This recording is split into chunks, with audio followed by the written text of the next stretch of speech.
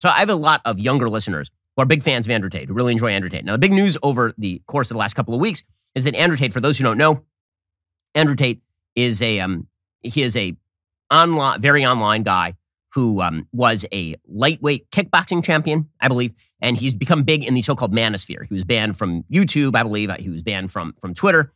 And he was banned from these things because he was a self-described misogynist, right? Somebody who believes that men are superior to women in pretty much every possible way. Well, over the last couple of weeks, he got in an online fight with Greta Thunberg in which he was tweeting at her about how he had Bugattis and lots of gas guzzlers and he was heating up the climate. And then she tweeted back at him that he had a small dick. It was all very silly. And then one day later, he ended up being arrested by Romanian authorities. And the allegations against Andrew Tate is that he was engaging in sex trafficking.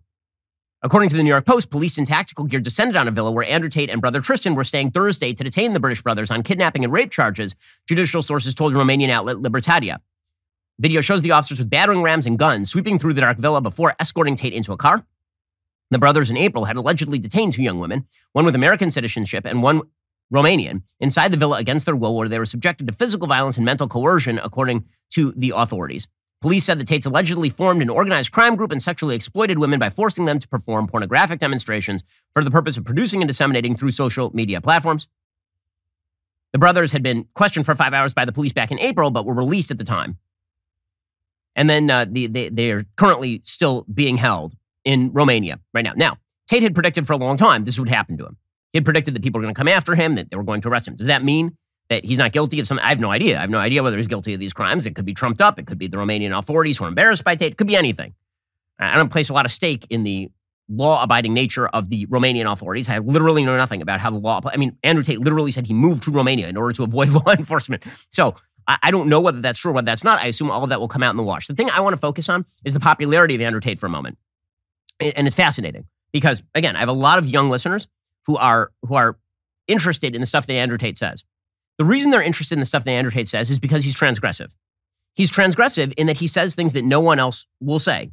Some of the stuff that he says is, frankly, terrible. And some of the stuff that he says is not terrible. Some of the stuff that he says is actually a version of truth. I mean, when he says that promiscuity is generally a bad thing, he says it only among women. Or he says when he says promiscuity for women is a bad thing.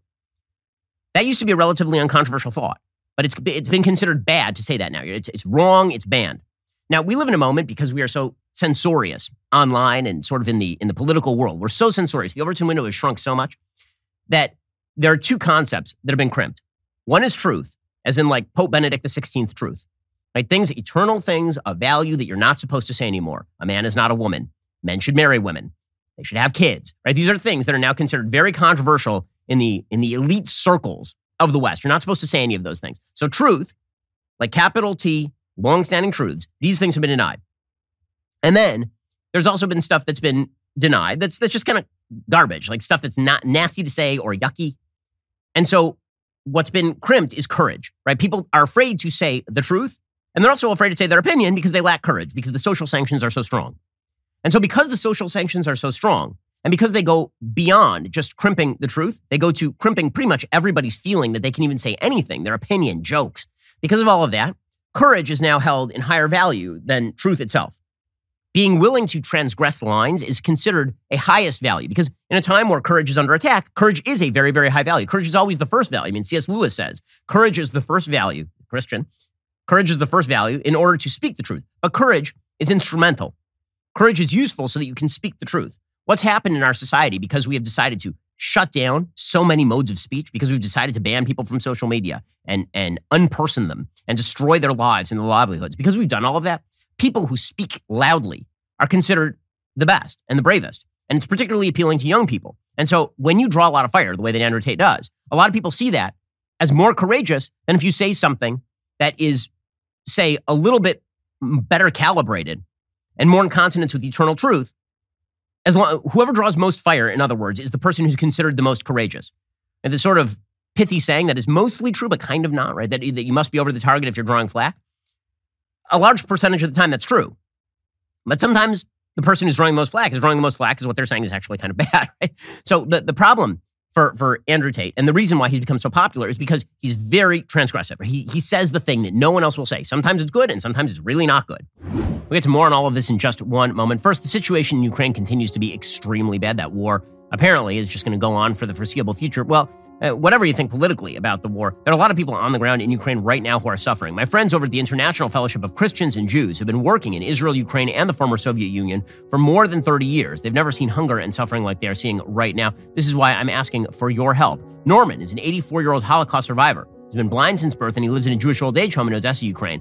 With so much of the infrastructure destroyed over the recent month, including the power grid, Norman has been without heat or clean water for a long time. The International Fellowship of Christians and Jews has supplied blankets, food, and other essentials to help Norman survive through the winter. They urgently need your help to continue getting Norman supplies. Please consider donating to the International Fellowship of Christians and Jews. Just $45 can ensure warmth, food, and clean water to Jewish kids and the elderly in need. Right now, the fellowship has a special matching challenge where your donation will double in impact. Your tax-deductible gift will be multiplied 2 times to help provide twice the winter necessities and save lives. So, head online right now to benforthefellowship.org or text Shapiro to 41444. That's benforthefellowship.org. Text Shapiro to 41444. Again, you need to help people who are suffering.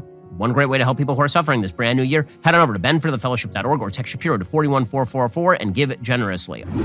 And so we're going to look at some of the things Andrew Tate says because, again, he's a very popular figure, particularly with young men. And when people ask me about Tate, one of the things that I've said this to some teenage boys who are friends of the family. They asked me about him a week ago. What I said is some of the diagnoses that Andrew Tate has of secular society are correct. His prescriptions are largely incorrect. And the things that he puts, he has a list of rules, and many of the rules that he puts online are actually pretty good. And then the way that he acts, right? His version of masculinity, which is have a bunch of kids by a bunch of different women, live in a castle with 30 Bugattis, right? Put pictures online and muscle put, like this kind of stuff. That's not the traditional mark of masculinity. What Pope Benedict XVI would say, what I would say, what sort of members of the traditional wisdom cadre would say is that the ultimate in manliness is get married, protect your family, provide for your kids and your family, provide a space for them to grow in safety and security, provide them roles and responsibilities. This is the role of a man. This is what a man does.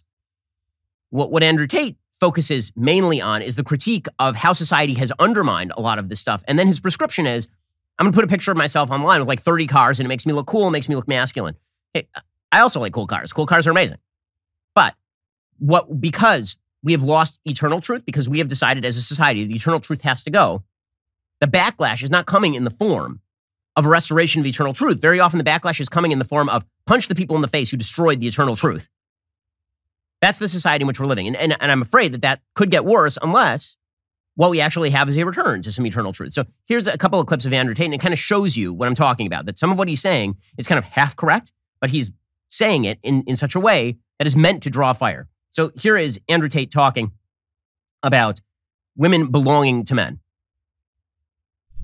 I don't know, because I think the women belong to the man. I think the woman's given over. That's inherently where you get called sexist. No, it's not. Well, you can call me sexist if you want, but if you look at marriage, it's the bride's father who gives her away. It's not the groom's father. In old tradition. The woman is always given over to the man. Read the Bible, read the Quran, you can go to you're walking down the aisle, no chance. There's like African cultures where they don't do that.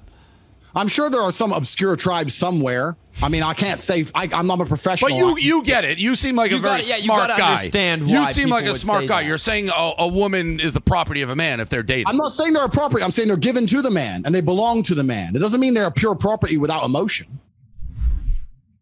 Okay, so notice the contrast here. So Portnoy is so afraid of saying that a woman and a man belong together, and that a woman, when she gets married, now belongs to the man sexually in the same way that the man ought to belong to the woman sexually. This is literally Genesis 2:24. Right? For this reason, a man will leave his father and his mother and be united to his wife, and they will become one flesh. And Genesis 2:24. So that would be the eternal truth. That is the truth according to every mainstream religion. That would be the thing that you would say. And the reason for that, from an evolutionary biology perspective, is because when a woman joins with a man and they create a baby, the woman is sure of her parentage, but the man is not sure of his parentage. And so we as a society tend to prefer monogamy, right? This is the evolutionary biological reason why humanity embraced monogamy, is because it is the best distribution of sexual resources. It is from an evolutionary biological perspective. It's not a moral perspective. That's just evolutionary biology. Brett Weinstein, Heather Heyer talk about it. Right? Heather Heying talk about it. Right? All of this is very well established. When it comes to the morality is that a woman should not be promiscuous and a man should also not be promiscuous. Now, this is the part where Andrew Tate gets the diagnosis right, but he gets the solution wrong. So here is Andrew Tate talking about how women should not be promiscuous. It's bad for them. Well, a woman could say that same thing if she decided. She could say, I can sleep with multiple men, but my men can't sleep with multiple women if she so chooses. We're all free individuals, right? Yeah, but you wouldn't agree if a woman said that. I don't think I would personally find that revolting, correct? But there are women who find what I say revolting. So you're not telling other people what to think. You're just saying how you think. Yeah, I mean, if I think that I think if a man is not sexually exclusive, it's not the same as if a woman is, because with a woman you have the paternity issue. With a man, you don't have a paternity issue. Look, read the Bible. Every single man had multiple wives. Not a single woman had multiple husbands. It's against the will of God. It's disgusting in the eyes of God himself. Okay, so again, historically speaking, what Andrew Tate is saying is not wrong. Morally, the reason why church, where we talked about the capacity for change within eternal rules, moves towards monogamy as opposed to polygyny, right, where a man has multiple wives, the reason for that is because the sophisticated arrangement of one man and one woman is the best arrangement. And so it is not good when a woman is promiscuous. It also happens not to be good when a man is promiscuous. Those may not be equivalent in evolutionary biological terms, but that is why eternal morality suggests one man, one woman.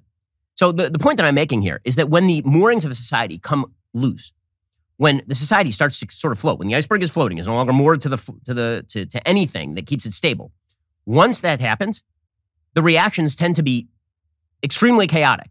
You get an entire movement on the left that is incredibly destructive, and you get a reactive movement that gets a lot of the diagnosis right, but a lot of the diagnosis wrong, right? It gets a lot of diagnosis right and a lot of prescription wrong, right? We have many problems in our society. Those problems continue into the realm of male and female. It encourages bad behavior by women. But then the answer to that is not bad behavior by men. The answer to that is better behavior by women and better behavior by men. So if we're going to have a restoration, we need to have an actual restoration. Alrighty, guys, the rest of the show is continuing right now. You're not going to want to miss it because we will be taking your calls on the very first broadcast day of the brand new year. If you're not a member, click the link in the description and join us.